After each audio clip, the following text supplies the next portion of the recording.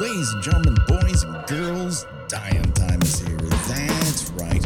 We're talking about Alien 3 on Kill by Kill.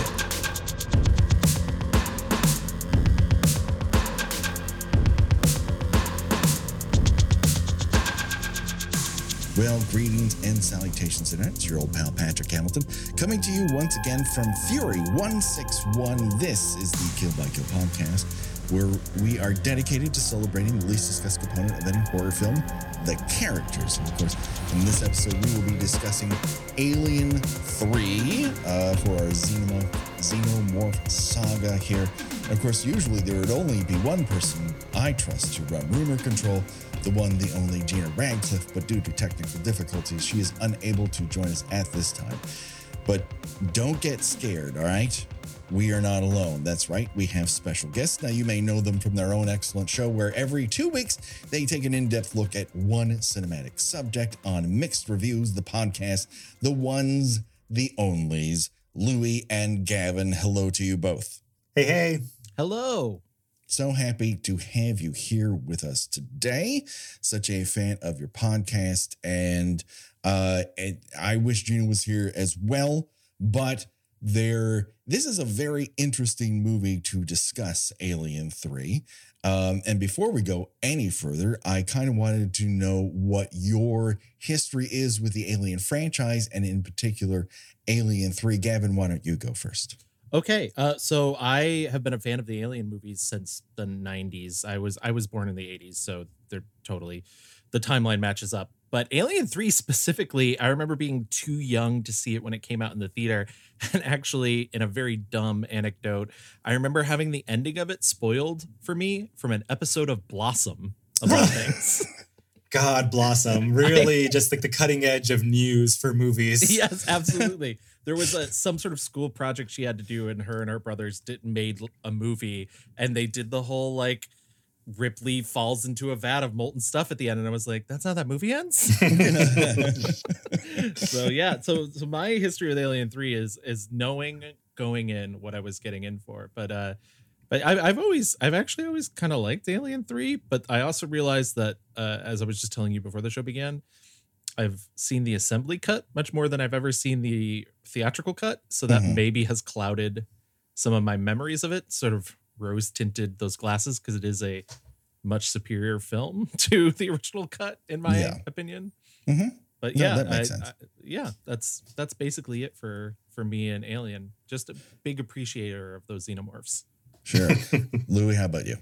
Gavin just sees himself a lot in these creatures. I've a lot of teeth, man. Yeah, a lot of teeth.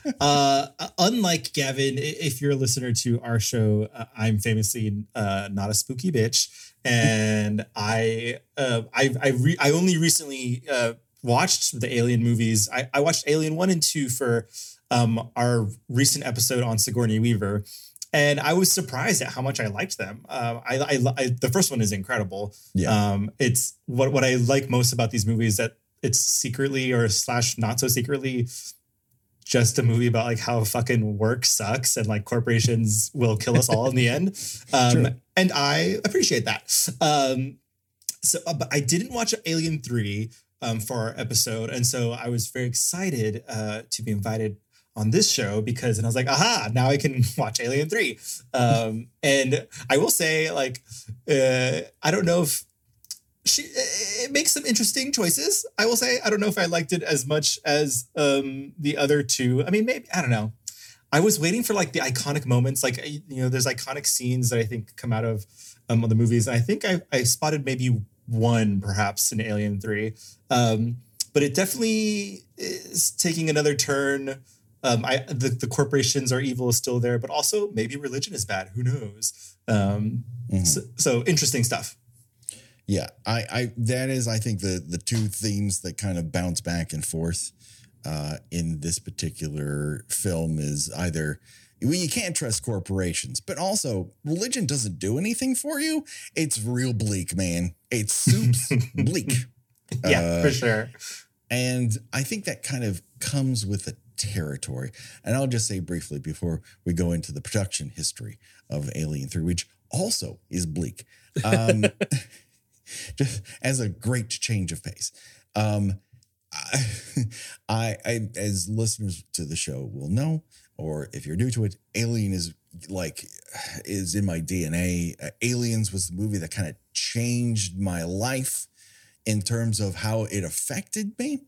And so I was very excited for whatever came after Aliens. And in 1991 or there around, they really actually, probably early 1990 or late 90, early 91, they had a teaser that they put out into theaters in which you see Earth, and they basically promise the next movie, aliens be coming to Earth. This was at the end of Alien 2? This is just a teaser trailer that they put in amongst other trailers, just announcing that Alien 3 was going to happen. Oh, so they're liars. They are straight up liars. Now, so that was the last I heard of it. So when I attended a screening of Alien 3 in June 1992, I was very surprised at what I saw because I had not seen any trailers in between for a multitude of reasons. And as a result, my first viewing was very skewed because I was being given something very different than I had been promised the last time I had heard about Alien 3. So that being said, it was slightly off. I have warmed to it quite a bit since, and the assembly cut does a lot to do that.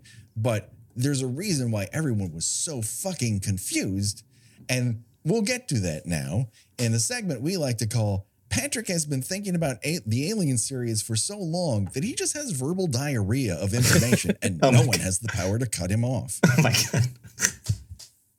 In the aftermath of Aliens box office and its award success in 1986, both Fox and the production company Brandywine started shopping for filmmakers to take on a third film in the series after a couple years. At first, they said, like, there's no way you can follow that up. And they're like, but I like money. So they went for it. Fair.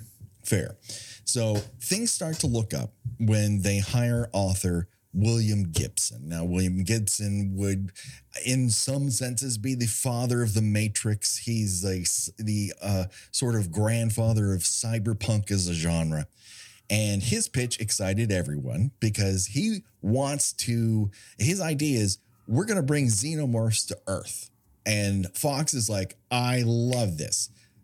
Slot that for Christmas 1991. They make that teaser trailer that I talked about with the tagline, on Earth, everyone can hear you scream. And the audience goes, yes, this is what I want. And this is exactly what Fox cannot deliver upon. Wow. At the same time, Sigourney Weaver's star is constantly on the rise. And the production company nor Fox can really get her to commit to making another Alien film because they're hard to do and they take a lot of time, and she has a lot better shit to do. So Gibson is kind of tasked with writing two scripts, one with Sigourney Weaver and one without. And so the one without kind of puts Ripley in a coma and pushes the action onto Corporal Hicks and Newt. Gibson's script is layered and it's focused. There's a lot of corporate intrigue about Weyland-Yutani and how the corporations are going to kill us all. And so, of course, everyone hates it. Fox says, hold on, wait a minute. Yeah, wait, the corporations are bad in this one? Yeah, I feel like this script is pointing the finger at me, the guy in the shiny suit. When this guy in the shiny suit says, we're going to kill you all, people don't matter, only money does. Do you know if this is true or not? I saw a quote that said Gibson once referred to his script as, quote, space commies hijack alien eggs, big problem in mall world. Kind of. You can actually listen to his version of Alien 3. There is an audiobook version of it, and it is very interesting. Yeah, there's a comic too, and I also think that this is the very small amount of research I did. Sure. They also did like a physical book that is his first draft, and I guess the audio and the comic book are the second draft. So there are changes in between that. There are so many versions of Alien 3. People love Alien 3 secretly. Yeah. I think it's a fascinating what if, because there's so many versions of this movie that could be. And even when Fox and Brandywine, who are just uncomfortable with what Gibson is doing, they just, it's so expensive, it's so out there, and it makes them look so bad that they're just like, we have to move on for this. And so they're like, we need to get in someone who does horror stuff. Who is the hottest horror writer right now? And so they grab Eric Red, who had done The Hitcher. And The Hitcher is a great, gritty little exploitation, horror drama. And it's very grim and it's very gritty. And so he writes a version of that Gibson script that no one likes either. So as you can see, like, things are going great, but Fox has committed to a Christmas 1991 release. So the clock be ticking. So at this point, Fox and Brandywine decide to divide and conquer. All right. So Fox brings in David Twohy, who up to that point had written Critters 2 and our former guest Megan Sunday's favorite movie of all time, Warlock. He would go on to do all sorts of fun stuff, including sci-fi. So he comes up with something that kind of focuses on the xenomorph being unleashed within a prison planet. Oh, well, starting to sound that familiar. sounds somewhat familiar. Familiar. Yeah. And that makes sense because after a very military heavy aliens, that this takes a lot of firepower off the table, right? It forces the humans of the story to stay alive via ingenuity against a single deadly threat. Now, on the other end, you have director Vincent Ward. He is your designated iconoclast. He's the guy with visions. And so they bring him in to write a completely separate draft. The one that is so fucking bonkers. Again, I would love to see this. It takes place on a man-made wooden planet populated by Luddite monks who confuse the arrival of the xenomorph with a dragon who has come to pass judgment on their faith, and they essentially burn down their planet from within, trying to kill it. That sounds fucking awesome, right? Yeah, who hasn't? I mean, honestly, that sounds like a Wednesday to me. I love like the whole like Quasimodo motif of like who is the monster, who is the man. Oh my goodness, like it's a lot. It's a lot. He said, I have some thoughts on religion and I need to get to them. And his previous movies about time displaced knights. Right. There's a lot of, he loves the medieval. It's funny. That's what, so every time I've seen the theatrical cut of Alien 3, I have vivid memories of seeing the Navigator, A Medieval Odyssey, which is his previous film, as a kid. And I'm always like, these movies feel very similar. And so when I saw that he was involved at one point, I was like, oh, but like, that's not, David Fincher doesn't normally make stuff that looks like that. Yeah, no. It was very much a Vincent Ward kind of idea. And that makes sense. Like, Alien is a haunted house flick, right? It is specifically designed for that filmmaker and that script. It's very, very focused. Aliens is a Vietnam War era flick. It's shifting. So if we're going to shift genres again, why not fantasy, right? This is very much in the Alien aesthetic of an auteur-focused story. But we're fast approaching a production start, and neither Fox nor Brandywine believe in either of these two scripts.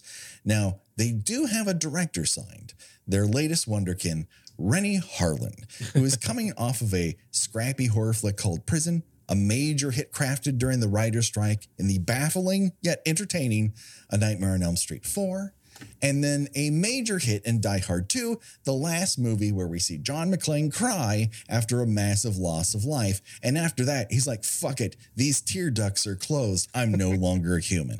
Anyways, that's for the Die Hard podcast. Didn't he just do an interview where he had to actually say that he had to basically like trick Bruce Willis into emoting because Bruce Willis was like, yeah, I'm not going to do your dumb jokes. No one wants a John McClane that tells jokes. And it's like, that's literally what anybody wants. Everybody likes the first movie because John McClane's really funny. Because he's really funny and he's human. Like he admits on a radio that his wife divorcing him and moving across the country has broken him as a person. The scene in Die Hard 2, the scene that I genuinely like, where he is with a blanket over him and an entire plane has exploded and he's crying because he didn't save the day. He's the guy who saves the day and he didn't. There's a massive loss of life and he's crying over it. You're like, see, that's a fucking human being. And that's the last time that shit ever happens. Anyways. No, you need to see him with Justin Long as a hacker. That's what America wants. Yeah, no. That doesn't so much happen. He's a soulless robot at that point who does not believe in anything cool happening in these movies, and yet he needs money. Anyways, he did need money. We probably shouldn't make fun of how much he needed money. Yeah, but yeah, that's true. Now we know. I used to think he was gambling debts. I wish it was still gambling debts. So Harlan begins prepping what is basically 2 fucking movies because no one can make a goddamn decision. So David Giler and Walter Hill at Brandywine basically take 2 scripts and they just put them together. Mm-hmm. Here's a prison. Here's monks. You got your prison in my monks. You got your monks in my prison. And now you got a Reese's peanut butter cup of a movie. And Harlan reads it and goes, you know what? Gina Davis wants to marry me. I'm out. Fuck this. All right. I don't need this shit. I have the hottest woman in the world who would like to go to the Caribbean with me. Fuck off. And so he jumps ship and probably almost ruins his career. But wait, he'll ruin his own career later. And so into this marches David Fincher, which also makes sense. Like Fincher, another iconoclast. He has an incredible eye for striking imagery. So it makes sense that you go to this guy who makes these amazing cinematic music videos and commercials to make Alien 3. And you can see the DNA of David Fincher throughout this film. And if you want to review how it kind of coalesces with his other work up until this point, I would point you to music videos as diverse as Steve Winwood's Roll With It, Paula Abdul's Cold Hearted, which shares a cinematography look that is disturbing when you watch them back to back. Wow. Madonna's Express Yourself, George Michael's Freedom 90, and of course, Aerosmith's Janie's Got a Gun, which a teenage girl shoots her family. Yes. It's complex. It's multi-layered. It's cinematic. You left out my favorite Billy Idol Rock the Cradle of Love. A music video he had to shoot with animated Billy Idols because I want to say a day or 2 before they went to shoot the video, Billy Idol was in a awful motorcycle accident and almost lost the use of his legs. Yes. I love that music video unabashedly. Of all the music videos in which a guy panics that he might have sex with a 16-year-old, yes, it is amongst my favorites for sure. I forgot that that's a subplot. Please don't judge me. Please don't judge me. It is the main thrust. He is rocking a cradle of love because the cradle contains a minor. And also a music video created for the adventures of Ford Fairlane, a Rennie Harlan movie. Anyways, we digress. Let's go back to poor Davy Fincher.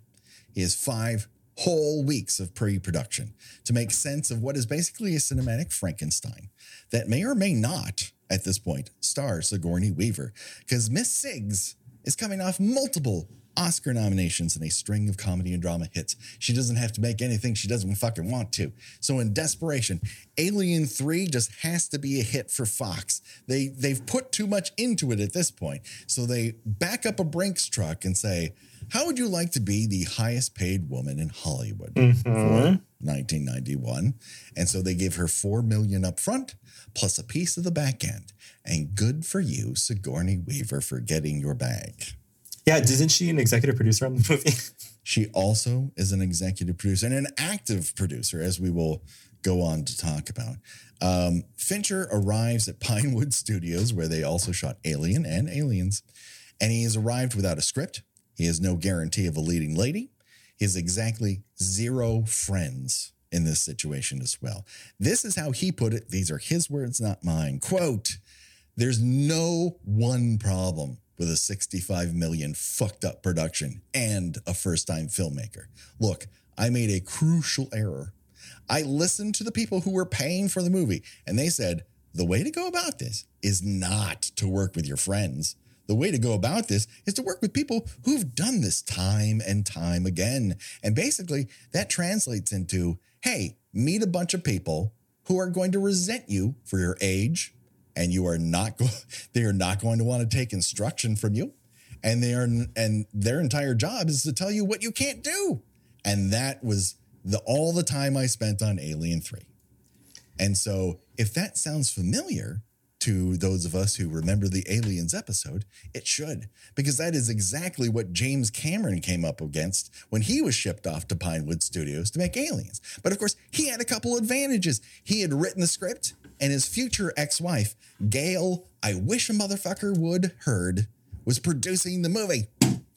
Plus, Aliens was exactly the kind of movie that Brandy Wines, Walter Hill, and David Giler were comfortable making, an action flick. So Fincher is left with 2 halves of a bummer with an acid-filled death machine running around inside of it.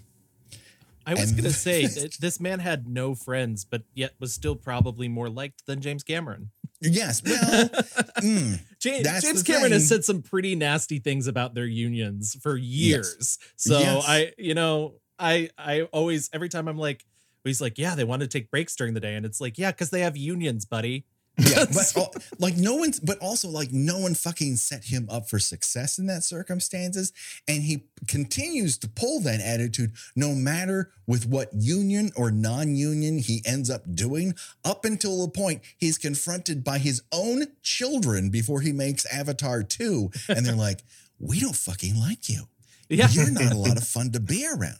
You're like a goddamn dictator. And he's like, well, A, what if I tried to change that? And B, what if I write a movie where the main character is kind of a dick as a dad and his kids tell him, fucking knock it off. I want to play with space whales already. And that's Avatar 2, everyone. Welcome to my review.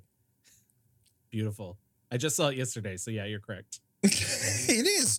It is the most confessional movie James Cameron has ever made, where he's like, maybe I'm a shitty dad and it's going to make $2 billion because that's what James Cameron movies. He's like, wait, am I learning something about myself through this?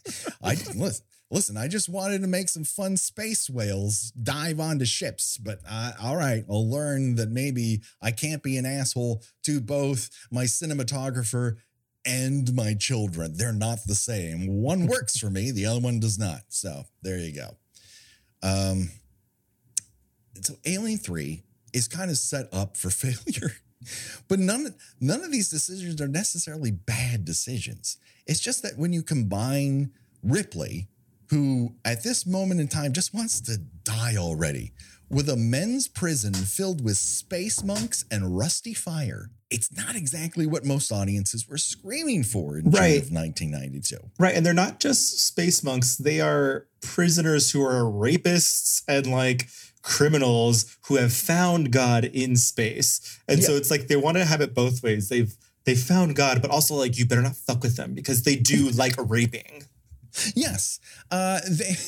Listen, the conversion rate here is not 100%. There's a lot of people who are just going with the flow. Yeah. Like, they know they're not. This is a better situation than another prison they might be sent to. So they're kind of okay with it in the end of the day. It's a real weird situation.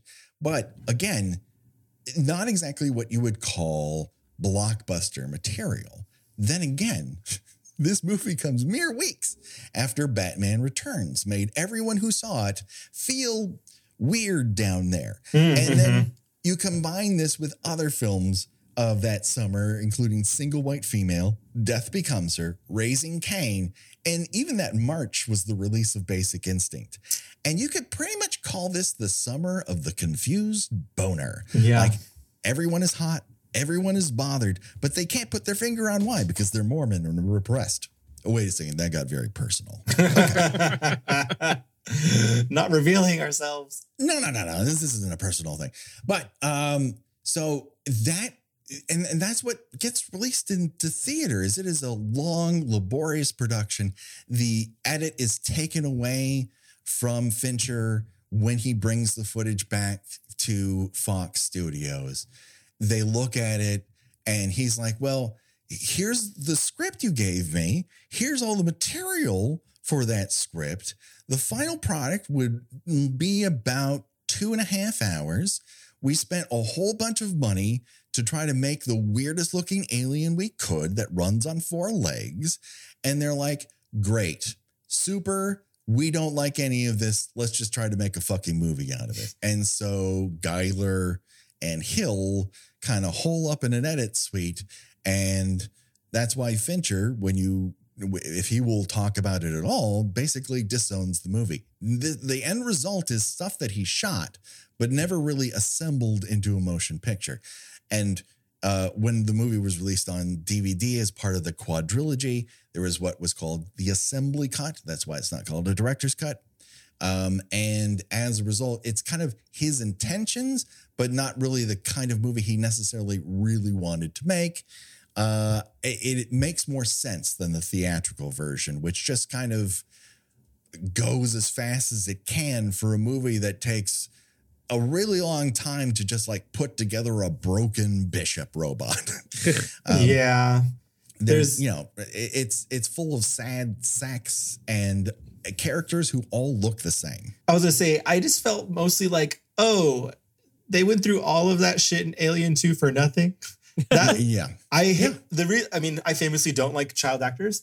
And I was so annoyed. I believe you said on our Sigourney Weaver episode that actually you really wanted that kid to die. You were hoping an alien would eat Newt. Yes, because then she could just like leave and it'd be fine. Like, and in the beginning of this movie, they're like, and the girl like, oh yeah, she's definitely dead. And I'm like, oh God, she went through all that shit for nothing? Like, what the fuck? I think that this is the movie that if the first film is about the uncomfortableness of sex and how it is ultimately foreign and wrong, and the second film is that American exceptionalism will get us all killed. Right. The third film is about nothing fucking matters. Mm-hmm. Like, it doesn't matter what you do. You're ended up dead. Yeah, it's definitely very nihilistic, but it is. I do think it follows interesting points about Ripley herself, because we talked about this on the mixed reviews, where Ripley in the first movie is sort of genderless, except for the fact that she's like running around in like a tank top and panties for the last bit. But outside of that, like, there's not a ton that, and there's the whole thing about, well, was it written for a man? Was it? But part 2 does saddle her with, good mommy versus evil mommy. Yeah, she's a mother. Yeah, exactly. I am your mother. Screaming that a lot. And this one kind of wants to have the best of both worlds. It wants to, eat its cake and have it too by being like, she's the only woman and they're going to want to rape her. Right. But then also like shaving her head, dressing her the same, like creating this genderless thing. But also, she's the ultimate mommy. Yeah. Because she's carrying an alien queen. It's all these things, and none of it gets explored enough because you kind of push it to the sides for both the nihilism and the discussion of religion, which actually, Louis, is mostly, a lot of the religious stuff is even cut out in the theatrical cut too, so that it's even slightly messier because it loses all focus. It feels just like, they're trying to have a discussion about like, what do you believe in? What do you stand for? Like, I think, is it Charles Dutton? He's the guy who was like, yeah, we're going to fucking fight and we're going to fucking die, but at least like, we're going to like fight. And I was like, oh, like, okay, yeah. Like he's making this point about, fucking like do something, be something with yourself. Like we're believing in each other. We're, this is our calling, because he's the kind of like guy who's holding it all together. And he's like, oh, this is our calling. And I was like, oh, that's kind of beautiful. But the interesting thing is that all these men who look exactly the same, because they're all like white and British, except for Charles Sutton, like they all just like are deciding like, do I believe or not? Like, should I fight or not? And that's like kind of interesting, but it seems like a very weird, like, I don't know if it like, it feels crowded in this like already big thing about her and the queen and the company. I thought it was very interesting that they fuck Bishop as like the evil corporate guy. Like, I was like, okay, that's like a twist I did not see coming. So it just feels like bloated. Yeah, it's funny. Charles S. Dutton is one of my absolute favorite actors. I grew up with his sitcom Rock, which they filmed live, which is still bonkers to me. But there's one scene I wish I could remove from all versions of it, and it's in both versions. And it's when, after Ripley has her big moment of being like, we got to hunt this alien down, and the leader of the planet's eaten by an alien. And there's a brief moment between her and Charles S. Dutton where he's basically like, well, what if we don't help you? And she's like, you have to help us regardless. You're already in danger. And it's one of those moments where it's like, yeah, he knows this. Why would he bother saying that? Like, it just feels like it's one of those moments where they're like, we have to reinforce that Ripley's a badass. And it's like, we don't need this. We know she's a badass. He's not that dumb. Like, what's purpose does this scene serve? And yet it's in every single cut. Can I ask, do the xenomorphs eat the people in the other movies? I feel like this is the first one I saw him like feasting on them. Like, wasn't the whole thing like infecting them to like lay eggs? Like, why is he eating them in this one? Maybe it's because he's part dog. Or ox, depending on which version you saw. Depending on the version that you're watching. Yeah, you know, carnivorous oxes. They're very common. That is a good question. And it's very loose. And it's very open to interpretation based on, because so at this point, it's one of those things like, well, how does the Force work in movies versus how does the Force work on TV shows versus how does it work in novels versus how does it work on video games? Because they're all fucking different. So in terms of xenomorph biology, you kind of get from Aliens that they're a hive thing, and you have a queen, and a queen lays eggs, and the cycle begins with a queen to egg to facehugger to chest burster to whatever designation, hive alien you get.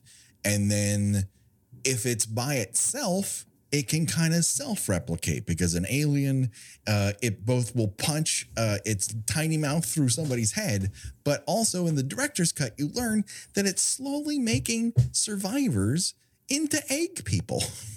It can take that biological material and kind of go like, all right, like if I don't have a queen here, I can just take what's left of these meat bags and make them into eggs. And that's interesting. And so, yes, this is the only one where you see an alien like dig into a person's body and then go, you know what? This tastes great. I'm going to finish the rest of this. Is this okay, everyone? I'm just going to. Right. This one. Right. And he's literally like on all fours. And I guess like they make a very like pointed effort to be like, this alien is different, guys. Like, we don't know. This one, like, do they like fire? I don't know. The other ones don't like fire, but I cannot say for sure. And I'm like, okay, well, we're just making shit up now. Yeah. I was happy that Sigourney Weaver was like, I don't want to do the gun thing again. I was happy that she was like, James Cameron really likes things that go bang, and I do not want that. Well, at least Cameron had made the argument when it came to Aliens that Ripley in and of itself it is not a fan of guns, and she's very reticent to pick one up and use it. And she's driven to the point where she has to defend herself in some way, shape, or form. So it's a bit of reticence. When she doesn't have a gun anymore, she still defends people by any means that she has available to her. Like, and so sarcasm. It's kind of like, this is a very anti-war, anti-imperialist, anti-gun movie in many respects, because the military does not care about these people. So it doesn't matter how cool they look with guns. Guns aren't going to help these people because aliens don't respect fucking bullets. They just don't. Right. And that's when the movie got interesting to me, when she's like finally being like, you think the fucking company cares about you fuckers? She's like, they're all dead. We're all like, and this will, what's the timeline? This woman has been, she must be so tired. Oh my God. Like, I don't know how much time has passed between the first movie and this movie, but it's just like nonstop. She does talk to the alien at one point and she's like, you've been a part of my life for so long now. And I was like, yeah, she's literally says, I can't remember anything else. And I love that tidbit where she's literally like, you've taken everything from me to the point where you've replaced all the things that you've taken. I do like that. I also thought that when she goes to the autopsy of Newt and she lies to Charles Dance about, she's like, oh, it could be cholera. And he's like, a case of cholera hasn't been reported for 200 years. And my mind was like, yeah, how long has she been frozen? Yeah, this is one of those, for longtime listeners of this show, it's a Friday 2, 3, and 4 situation where Friday 2 starts on Friday the 13th, and then 3 happens back to back with that, and 4 happens back to back to that. So Friday the 13th by part 4 was a week ago. Yes. So, wild. Yeah, and meanwhile, Jason has literally changed forms. So it's very interesting. But in terms of like how this feels to her, she's on the Nostromo. She goes into hypersleep after blowing up the ship, is lost for 65 years, but she doesn't feel that because she's asleep for it the entire time. Gets back to Earth and they're like, well, we don't believe you. Why don't you go work down by the space docks? She does that for a couple months, and then she gets a call and they're like, hey, we lost contact with that colony that we mistakenly put on the same planet where you found a giant hive of alien eggs. If you come with us, we'll give you your job back. And she's like, well, I've lost my husband. I've lost my child.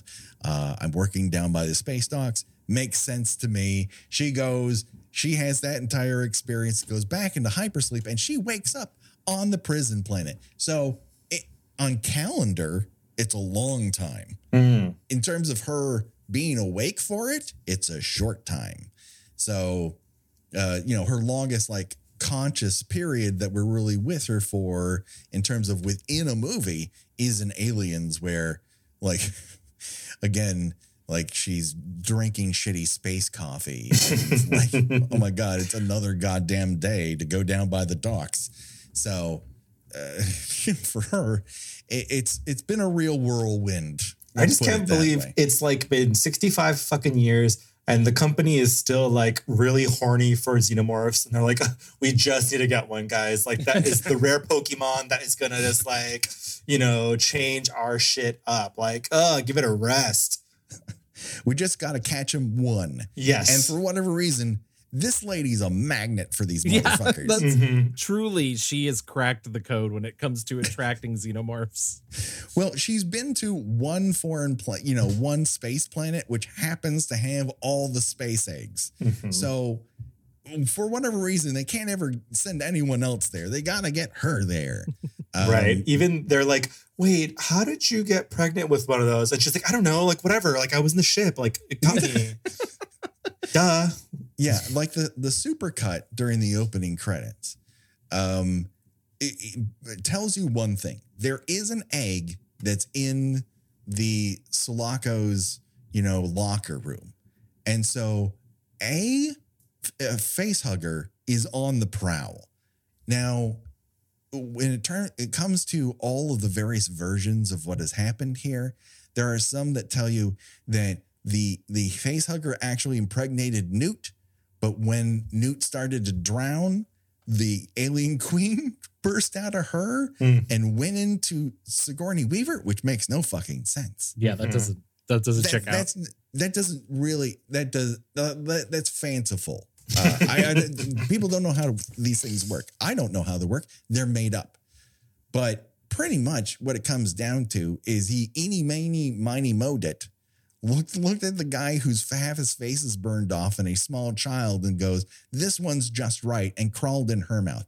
Now, why it takes however very many days for the queen alien to burst out of her chest, whereas once the other loose egg goes into a dog and or ox, and it's just like, oh, I can make, like, we can go right now. Yeah, I'm ready. Okay, hi.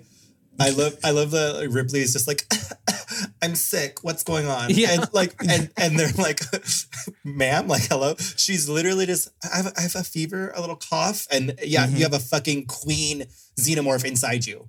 It's the Moulin Rouge thing. She coughs in the first act, a chest burster bursts out in the third act. Yes. That's what happens in Moulin Rouge. It's funny. I was thinking that too about the gestation period, and like any good Star Trek fan, I started coming up with my own reasoning. I was like, oh, it's because she was frozen, and so it takes longer. And then I was like, no, that's not said anywhere in this movie. Don't give them ideas. Yeah, that's not your job. The fourth one, it's a completely different gestation period. That's true. It's just. It's whatever the filmmaker needs it to be is what it comes down to. Wait, so we're confirming there are more Alien movies. Is that right? Yes. There's one more with Sigourney Weaver. Yes. Oh, God. I thought she jumped into the lava. Surprise. You can clone people, and sometimes they come back as part alien. Wow. Which we'll get to it. I love how I always end up talking about future Alien movies in the current Alien movie episode. But there is one truly standout scene in Alien Resurrection in which she goes into a room and sees all the previous versions of the clones of her. It's great, and actually. And it is standout. Like, it makes the entire very goofy, terrible effort worthwhile for that one scene for Sigourney Weaver to go, I'm going to act the fuck out of this one scene. It's not a Sigourney Weaver problem. No. It's an everything else that happens problem. But as gooftacular as Resurrection is, Alien 3 has the opposite problem because she came into this with very distinct demands. I'm not going to touch a machine gun. I'm going to be dead by the end of this. And it kind of has to be depressing, everyone. And that's it. She's like, let's end it on a low note, everyone. I got to die at the end of this. And so they're so desperate to get this fucking thing out that they're like, yes. Well, you know what? An Alien movie is better than no Alien movie, according to the people who own our stock. Let's fucking do it. And so they just barrel ahead. And that means you got to erase a lot of things about Ripley that people and audiences have identified with her. Fun curly hair, niche Reebok sneakers, a robot friend she learned to trust, a pseudo trad family. You got to trash all that shit to get to this point. You know, I did like Bishop a lot in the second one. And it's kind of sad, like seeing his like half melted, like she's carrying on his body and like the half face. And he's like, hello, what's going on? So that was sad. I love that his like line too about being like, they could rebuild me, but I'll never be top of the line again. And I was just like, oh, poor baby.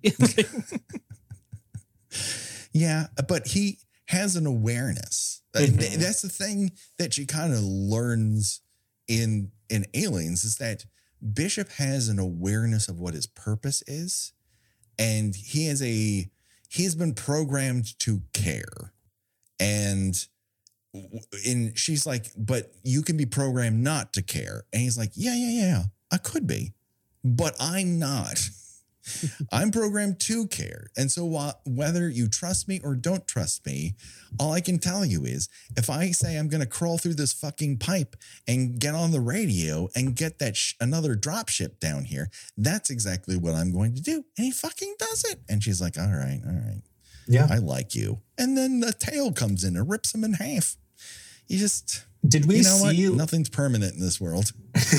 Did you guys like see the twist coming at the very end with like the corporate guy being like a model Bishop or whatever? I was truly like, oh my God, this guy's so fucking evil that he was like, I'm gonna make the robot like she trusts look exactly like me. That's some fucking nefarious shit. Yes. Yeah, I mean, it's a lot of planning also. Yeah, a lot of planning. A lot of going into this. A lot of planning. For a company that really can't seem to get its shit together, right, when the one thing it wants is a xenomorph, and they're like, I don't know how we're going to fucking do this. Yeah, and it seems like all they're doing is trash collecting on planets. Like that's their whole bag. They just collect trash. Yeah, no. I mean, at one point, Ripley goes, listen, I don't think the xenomorph can kill me. It doesn't want to. So I'm going to go looking for it. And 85 goes, well, where are you going to look? And she goes, down in the basement. He goes, this whole fucking thing, this whole planet is a goddamn basement. Yeah. It's a metaphor. Oh, God. And then I like the moment she like confronts the xenomorph, and like there's a kind of a spooky moment where the xenomorph like falls next to her, and then it cuts to black, and then she's like, yeah, okay, it's like nothing happened. And I was like, wait, what? Like, what does that interaction look like? The xenomorph's like, okay, yeah, you can leave now, whatever, bye. He actually says mom and tries to hug her. Right. And she's like, nope. Oh, just you wait for Alien Resurrection. Because that's true, actually. Oh, I forgot. Oh, no. Because Alien Resurrection now transposes that into Ripley being mommy, but also technically daddy. So, yeah. Alien Resurrection's fucking weird, but also weird interesting, but also weird bad. Yeah. But weird interesting, there's ideas. That's the thing about the Alien franchise. There's no lack of ideas. Plenty of people got ideas. It's the realization of those ideas that everyone seems to have problems with. Speaking of interesting but bad, the graphics on this movie, oh my God, when she dived into that pit of lead or lava or whatever, I was like, this was the best they had? Oh my God. Well, they couldn't just get her going into some water and like color treat the water or something? Like, oh my goodness. So in the director's cut, you don't actually see her hit. She just kind of gets about, but also in the theatrical cut, sorry. Also in the theatrical cut, Louis, something that you missed out on is midway through the jump, the chest burster bursts from her. She grabs it with her hands and pulls it down with her. Oh my God, that's very dramatic. Yes. Not as poetic. The drama is high.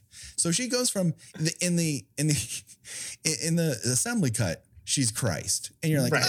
Yeah, okay, yeah, sure, I guess she's sacrificing herself for humanity. Right, her hands are like fully in cross position. Yeah. Like she's just sans nails and wood. Like she's got it. And then in the theatrical version, they're like, all she ever wanted was to make sure that a fucking chest burster never pile drived its way out of her chest. And some Fox executives like, yeah, but the audience is really going to want to see this. So, let's make sure we rig her up and put her in front of a green screen and then have this sort of pseudo Macross animation where it just goes bloop, bloop, bloop, bloop.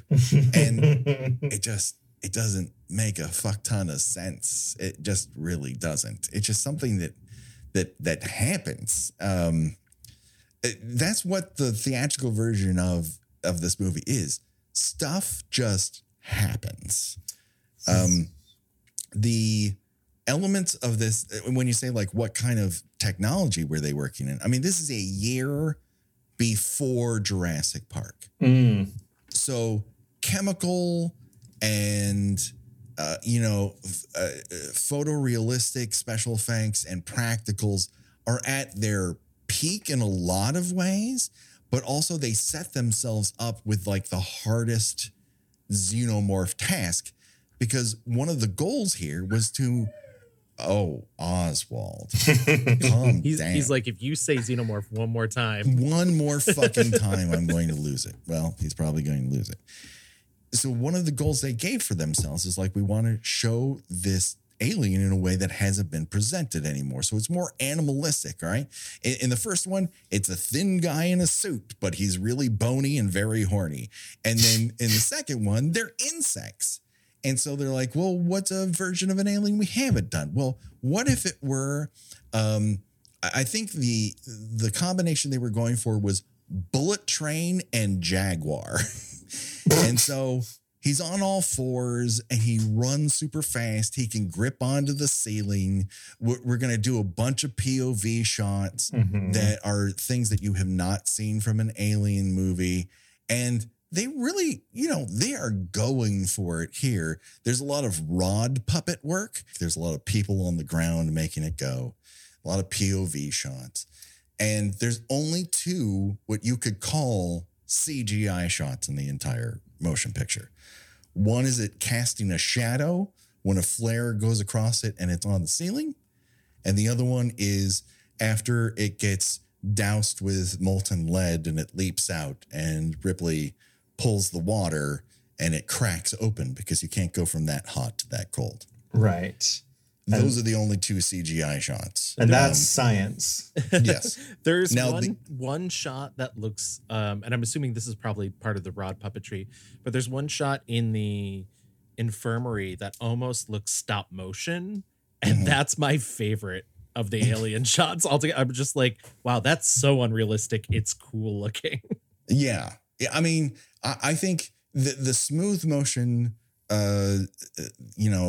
stop motion stuff really does kind of play because it doesn't move like a human being. It shouldn't act like it's a guy in a suit, and they go kind of out of their way to make that happen. It that is kind of successful. The least successful version of how they tried to make this, and we talked about this briefly before, but Richard Edlund, Academy Award winning special effects guy, was like, how are we going to have this thing burst out of a dog and or ox and look like a shivering baby alien, but it's on all fours, like a baby calf? They called it the Bambi alien. And someone came up with the idea, we'll just dress a whippet dog up in an alien costume and have it trot off screen. And when you see in the special features of this, when you see the footage of it, it's fucking adorable. It's the cutest little alien just going across the screen. It just doesn't look scary at all.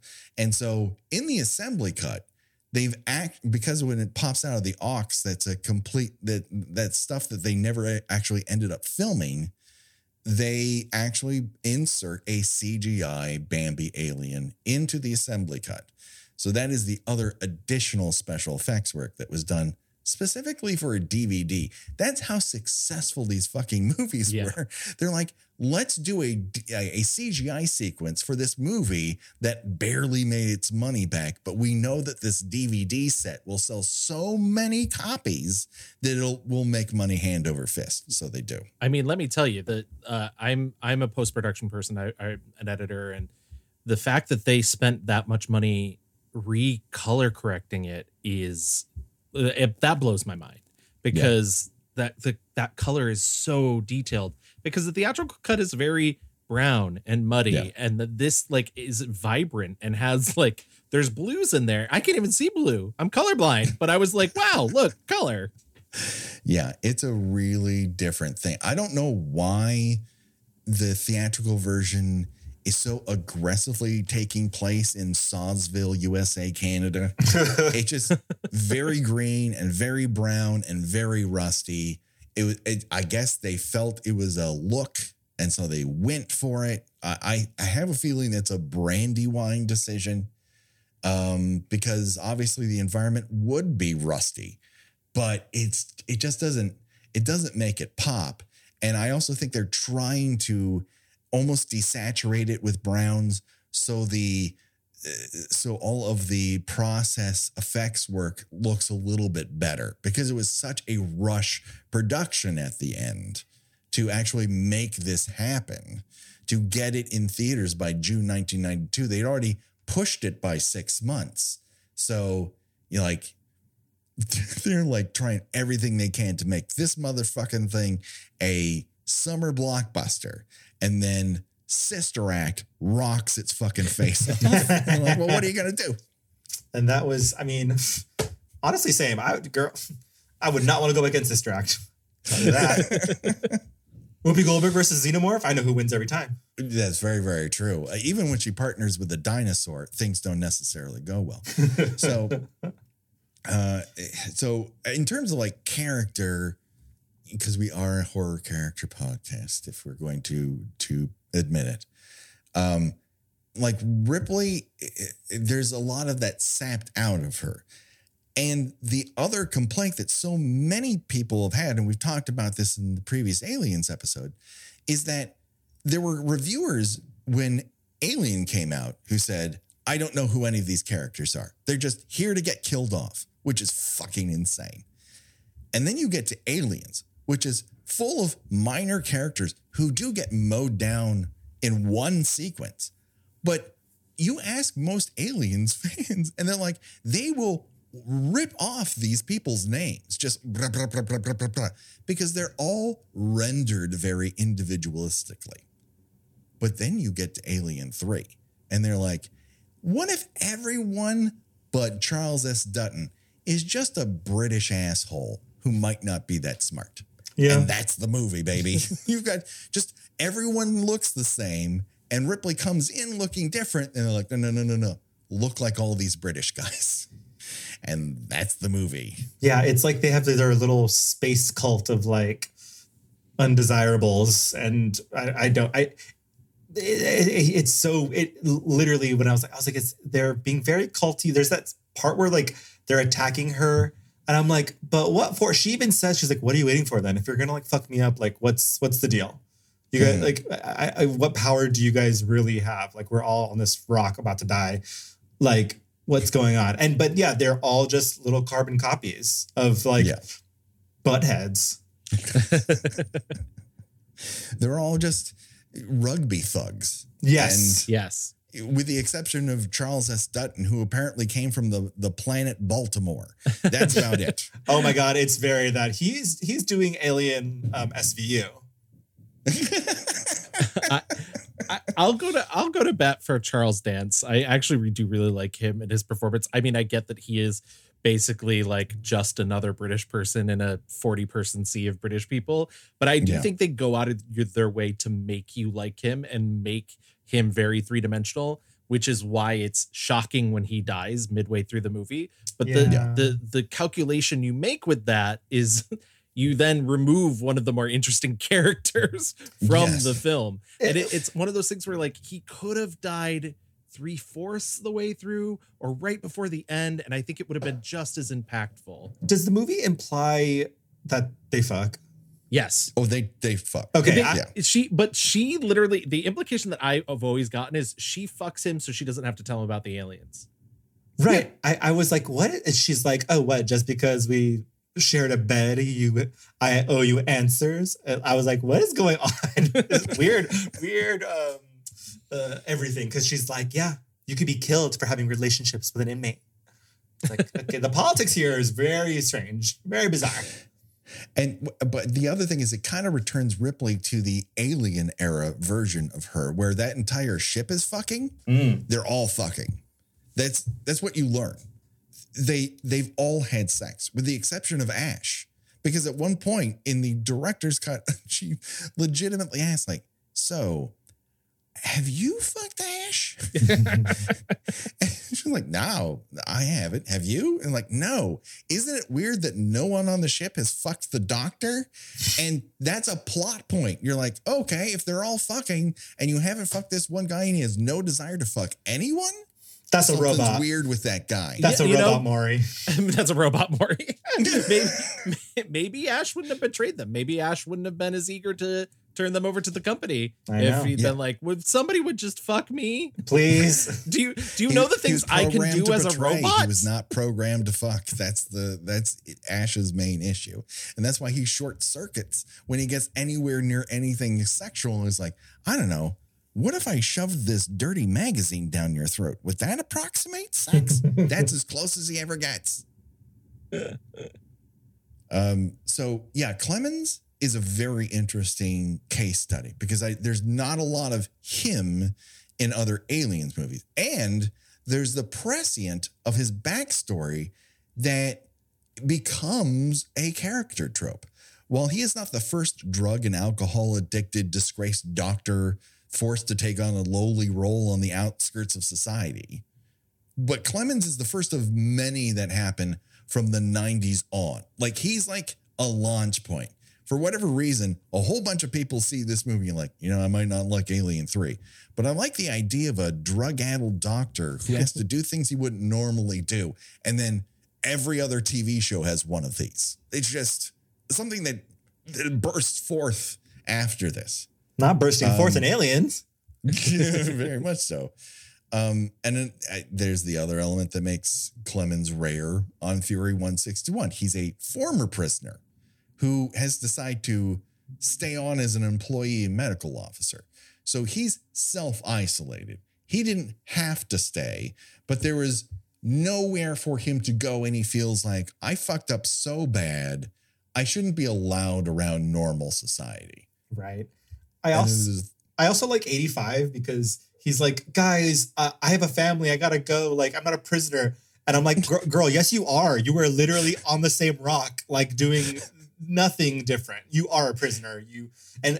So I do appreciate sometimes these movies are very clever and sly and being like, you corporate capitalist police guarding fucks really don't get it, do you?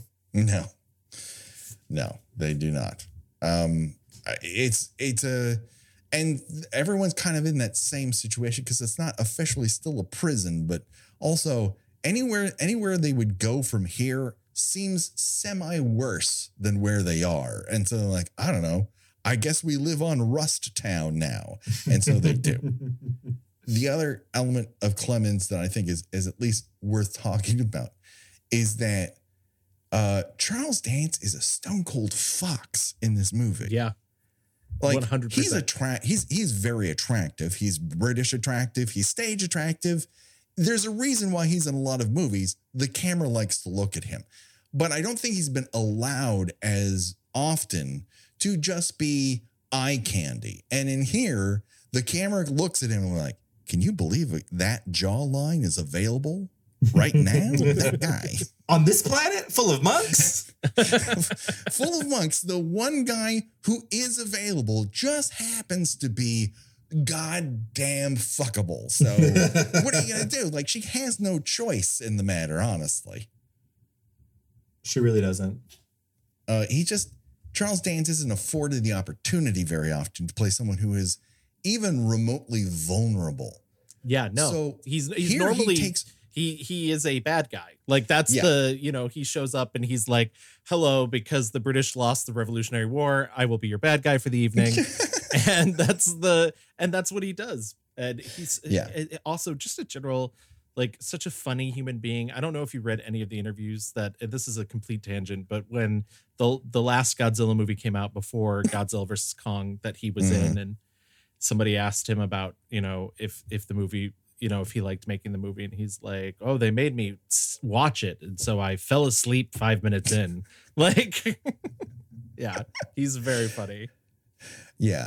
We worked on the marketing for that one. Oh, did you? Yeah. I bet you didn't include any quotes from Charles Dance. No.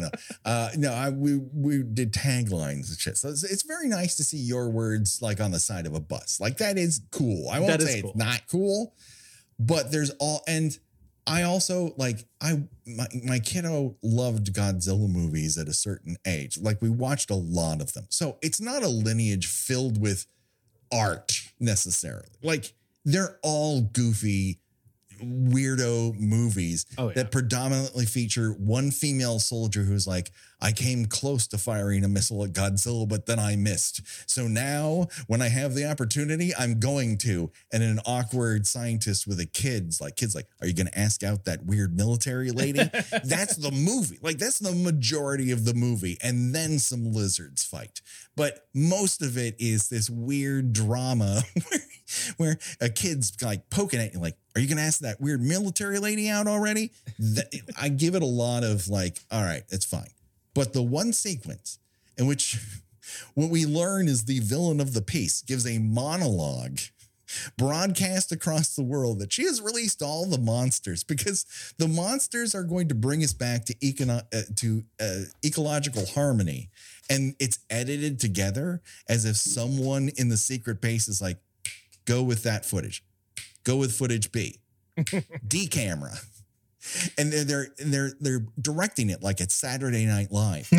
What fucking evil base is this? Who is directing it? Who has all the archival footage and is cutting in between her monologue? Though they did win the Emmy for Best Variety Program that year. They really did. Fair. Well, it was a stacked year, but you have to admit, like, you may not like the ceremony, but the direction is through the roof. This is why the Oscars will never win an Emmy. That's another fucking headache. All right. So we've talked about him briefly, but let's talk about Dylan a little bit more. He comes from Planet Baltimore. He does seem to be the de facto leader, but also is not such a convincing leader that everyone just follows anything he says. He really has to argue people into doing what he wants. Yeah, he's the guy who's like, okay, I know you're doing a speech thing, but it's my turn to do a speech thing. And I love so Ripley's like, okay, you have to kill me because I've got this baby queen in me.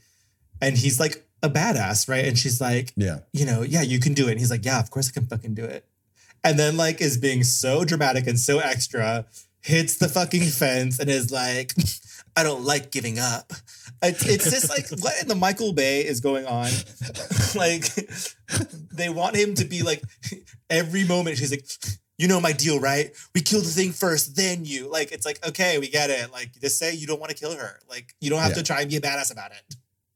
I think ultimately he doesn't want to kill her. Right. He's done that. He's gone through this, whatever this process is to come out the other side of like, listen, I don't think I'm going to heaven, but I also don't need to keep, pushing towards hell. Maybe I get neutral out of this by not being so much of an asshole, but also is like, oh, okay, I don't believe that aliens exist inside you. What is that fucking thing that's running around in the basement the entire movie? Like, now you don't believe that aliens are real? Like, they can't hide inside of her chest? Wait, I don't quite understand that motivation.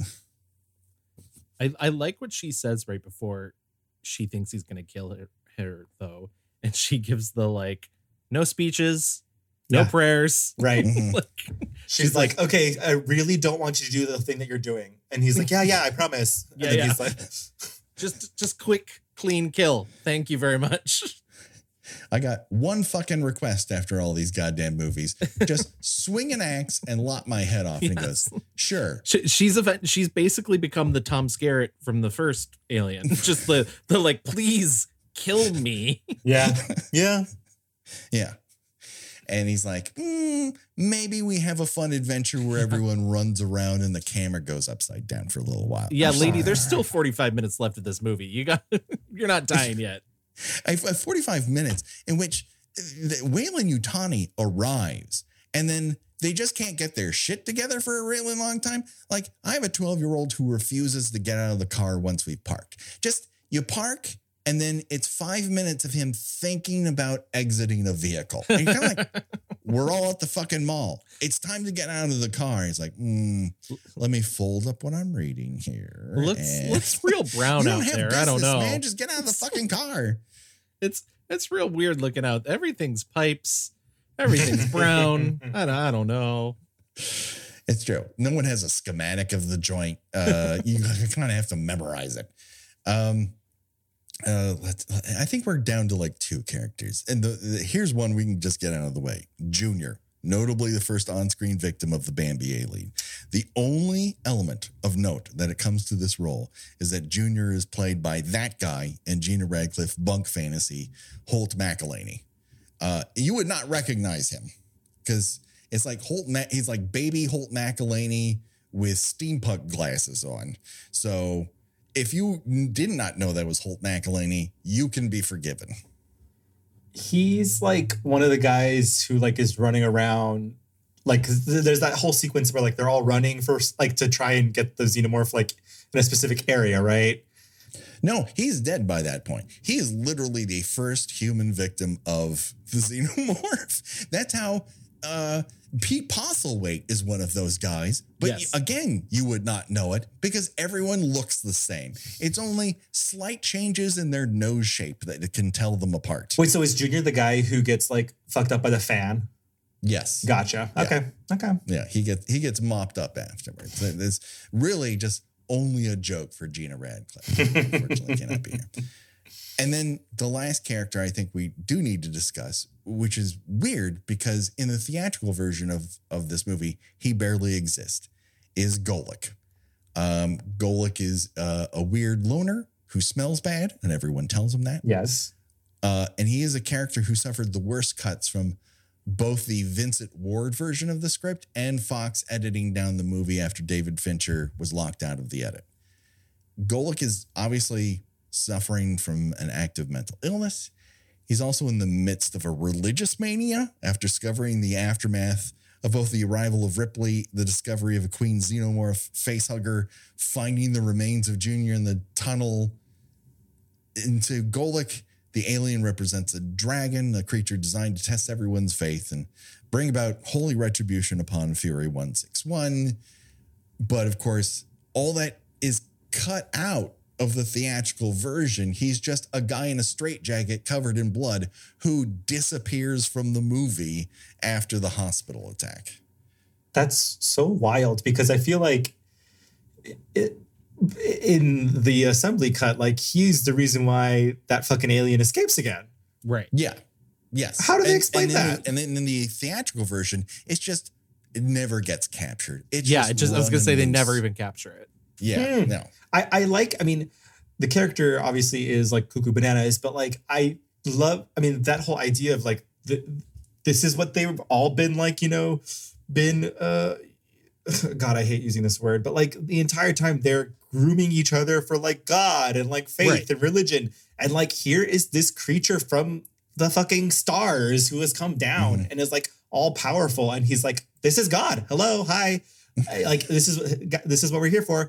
And it's really interesting to see like, how everyone reacts differently, or not everyone, I guess. Like he's just like takes the extreme version of like, oh, this is salvation. I need to free this thing. And like, everyone's like, what the fuck are you doing? You're psycho. And of course, when he goes, the fucking xenomorph just like munch, munch, crunch, crunch. And like, yet again, I'm like, yeah, great. The movie could have been over. They could have fucking left the thing in there and it would be fine. But I think that is the cross purpose. The thing that makes it dirtier and grittier and more interesting also makes it less of a roller coaster ride. And so from Fox's point of view, it's summer, it's June 1991. Your competition is Batman Returns and Lethal Weapon 3. You Better comes with a roller coaster ride. And a guy having a religious fervor doesn't really go with that necessarily. So, they eliminate it, but I also think that texture is what ultimately makes Alien 3 a much more interesting watch and what has drawn people back to it since its theatrical release. Yeah. I completely agree. I think there's so much lost in, which is so funny because I think, the theatrical cut, the way that it is too long. As an editor, I would cut it down by at least half an hour, but it would still be a bad movie. And the assembly cut is such a superior film. And it's not even just the length, but it's because it allows those moments like you're talking about, those ideas and those thoughts to really breathe and to really have impact. And that subplot does add a texture and a layer, and it gives motivation to half of these characters that you never learn who they are because they all look the same, but it like lets you feel for them. And without it, it's kind of pointless. And it makes that last half an hour truly feel like, well, this is just a bunch of people running around. That's all that's happening. It's so odd when you have this, because there are plenty of films that are created in chaos. I would say even the greatest films we all love, as they were being made, as they're being edited, there's a sense of chaos. Like the end mixture that you get is a bit of magic if it works. And I don't know what elements of Alien 3 you could actually put together for it to make the same level of movie that you get from Alien or Aliens.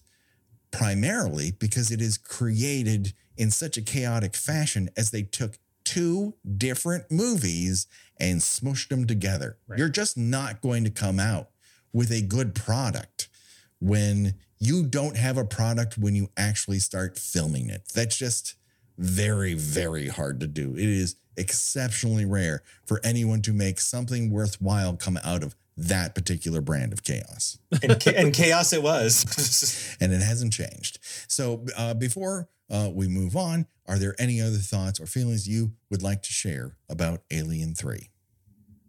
I feel like when I finished, I was like, oh, this is like a very good, like, natural arc in the end of it. Like, you know, she killed herself. The company does not get the thing. Like, I felt at peace with this franchise. And so I'm just like, really like, they, after all that chaos and, like, you know, it going to shit, they were still like, no, yeah, we can do more. That's fine. That's fine. Let's do more. You know, these things have made such razor thin profits, but the cultural impact of them is so large that I think, you know, and now Disney owns Fox. And so they look at that IP and they know it has such insane cultural impact. It just seems wild to not try to make more hay out of it. Yeah. But also, there's only so much hay you can make out of it. Yeah, I mean, I know that they made, I did know that they're, like, recently, like, within the last 10 years, they made another movie. I feel like it kind of came and went without much of anything. Where do we think, like, the franchise stands now? Well, they've greenlit a series that will end up on Hulu. It's produced by FX. And the writer-creator of the TV version of Fargo is behind it. So make of that what you will. He's done very good TV work. He's made one particular movie that is a not even an entertaining fuck up. So I don't know. I am agnostic about it at a certain point. I became very agnostic after Prometheus, a movie that there are people who openly loathe and people who openly champion it. And to me, it is kind of beautiful garbage. It has a standout sequence in it that I think is amongst the best that is ever produced in the Alien series, but also doesn't really feel like it's that connected to the Alien franchise in a lot of ways. It has a really amazing scene where Charlize Theron runs from a thing that is going to roll over her, and instead of running sideways, she just continues to run in the straight line until it crushes her. I will give it this, and this is one thing that you really only get when you watch it in 3D, is that it is rolling towards her and she's kind of in a valley. If she goes left or right, she would have to run uphill. And so there's no guarantee that she would actually get out of its way. So no, I know. I like picking on the movie, but I kind of feel the same as you. Patrick, is there actually something that you said earlier that really struck me outside of, like, the Alien versus Predator films? The thing that's nice about the Alien movies is they are weirdly a franchise of auteur films. Every director that has come on, even the ones that have openly disowned their movies, have come in and placed their stamp on. I mean, the Prometheus and the following Alien film after that, which is the one I really don't like, and I know there are defenders of it. To me, it's the most like a Friday the 13th sequel, just with an alien. But how dare you? I mean, and also I say, as a big fan of the Friday the 13th, that fucking series tricked everybody. 7 movies, 7 same movies. Listen, there's not a Friday the 13th film in which 2 robots have gay sex via flute. That is something I wish could be in a Friday the 13th movie. All those ones feel like Ridley Scott films. Aliens feels like a James Cameron film. For better or worse, this actually does feel a little bit like a David Fincher film.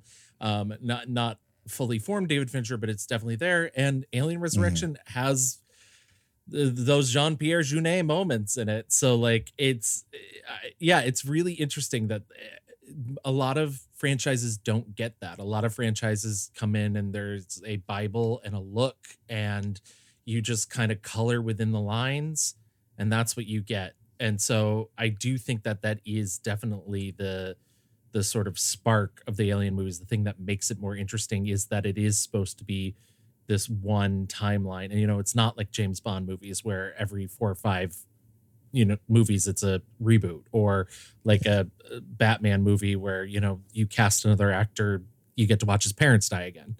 It's one solid franchise, but each taken from a different storyteller who's like, well, this is the way I'm going to tell the story, and for better or for worse. Yeah.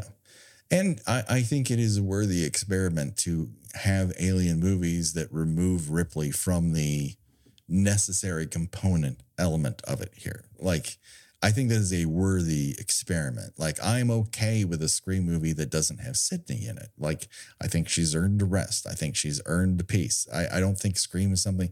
Well, Scream is overly dependent on her backstory. As we've described on this show, is very focused on the fact that her mom fucked. Like, it's just... Come on, guys. Like, seriously. Is there nothing else happening in this town? So, yeah. It's very individualistic, and that is both its boon and how it has gone bust. And it's rare that happens. It's rare that it happened at the time. It's certainly only become more rare since, because movies just aren't built like this anymore. So, that being said, why don't we choose our own death venture? And that is where we decide of the many, many, many deaths portrayed in this motion picture. If you were forced to die that way, which one would you choose and why? And considering how many people die in this film, a vast majority of them all die the same way. So pretty much your choices are die drowning inside of your sleepy time tube, but you're asleep, or you have an alien put his mouth through your head or chest and he goes munchy, munch, munch, munch. You get shot by some goons from Weyland-Yutani, or you do a back dive off of a platform into molten lead, which you may or may not have an alien chew its way out of your chest as you descend. And so you are both my guests. But Louis, I have decided that you will go first. Okay, so I have been thinking about this for the entire episode.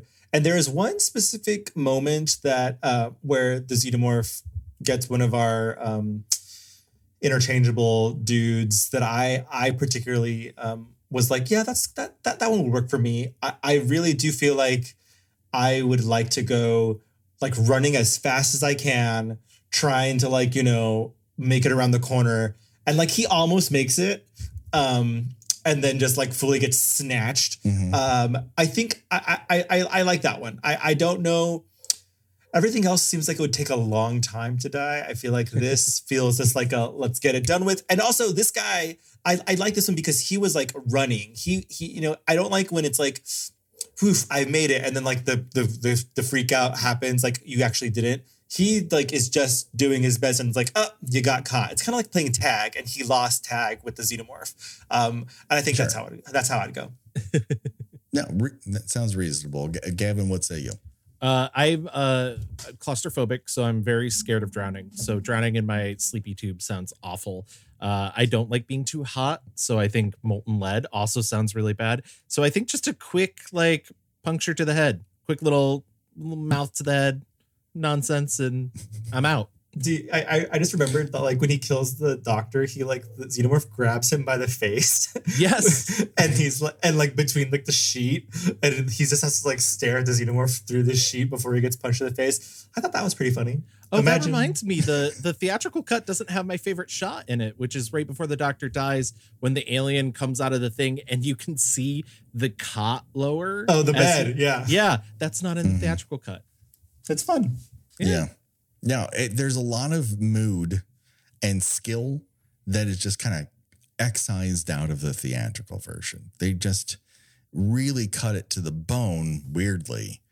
but also cut a lot of the mood out of it. It just does not operate the way it was meant to, but also the meaning was so muddled considering the insane backstory of how it comes to be. It's just, it doesn't, listen, what is my favorite part of Alien 3? The Helmut Newton photographs of Sigourney Weaver. She looks amazing. Yeah. Patrick, do you get to pick how you want to die out of those choices? I absolutely do. Yeah. Again, I don't like drowning. Even if I'm asleep for it, I'm not into it. I don't like to be shot. And I famously do not like heights. So yes, I'm also going to go for a mouth punch to the forehead because it's going to be quick. I mean, listen, you're going to feel it, but also you're going to forget it pretty fast because he's munching brains. Right. So, I also just like the worst way to die in this, honestly, like obviously all the ways suck. But like, imagine being killed by those fucking nerds from like the corporation. Like, the indignity. Absolutely not. I would rather have Paul McGann slit my throat than have to die by those Weyland-Yutani nerds. Yeah. Take me out, Xenomorph. And so we call the Church of Alien 3 to a close. But of course, before we go, please tell our audience about your show and what you do there, because I highly recommend it. Gavin, you want to take it away? Sure. So Louis and I co-host a podcast called The Mixed Reviews. The is important because there are some pretenders out there who are not the Mixed Reviews. But sure. We are a film podcast in which we take a film subject such as an actor, director, or mini genre. We take 2 weeks ourselves. When we have guests, we like to give them a little more time because we're not, sadists. But we then do as much research as we can, watch as many movies as we can, and we kind of give you a full history, and then we tell you what we thought worked and what we didn't think worked in, per the subject. And so, yeah, it's a lot of fun. You can find us online on any major podcast app. We're on Twitter if you want to tweet at us at The Mixed Reviews. And we just started a Patreon where we're going to be doing some bonus episodes as well as, giving voting power. And, it's a fun way to come and join us. We have a Discord where pretty active and go and chat about movies. Yeah, it's fun. We like to have fun. The reviews, they're mixed.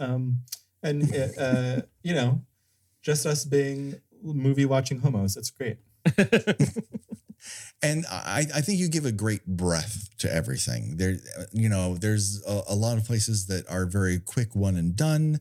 And over here at Kill by Kill, when we have 7 episodes talking about Jason X. So we've been known to take our time. Wow. We went crazy. We went insane, but we still devoted all that time just to that one lousy movie. And so I feel like you give a lot of depth to whatever the subject is. And I think you guys are very good at what you do. You're a joy to listen to, and I would recommend you to our audience. Oh, I was just going to say, we just released our Toni Collette episode, horror girly, so if anyone... Yes. Yeah. That's why we keep saying I am your mother, because it's just stuck in our head. Yeah. She's fresh on the mind. Sure. No, it's indelible. Absolutely. And so that just about does it for us here. Of course, you can find us on all the socials. On Twitter, we got the Facebook group. We got Instagram. You can go over and find us on Patreon. We got fun stuff that we're doing over there. We just talked about Phantom of the Paradise and Brian De Palma. And of course, at the end of the month, or when this comes out, we will just release our Friday the 13th 3D movie, which I promise our audience I will be watching in 3D. The only way to watch Friday the 13th 3D, because you have to make sure to watch that one guy who poops in his own stockroom. You have to make sure you see that in 3 dimensions. It's the only way to do it. Wow. And so for myself and for Louis and for Gavin, don't worry, folks. The body count will continue. Bye-bye, everybody.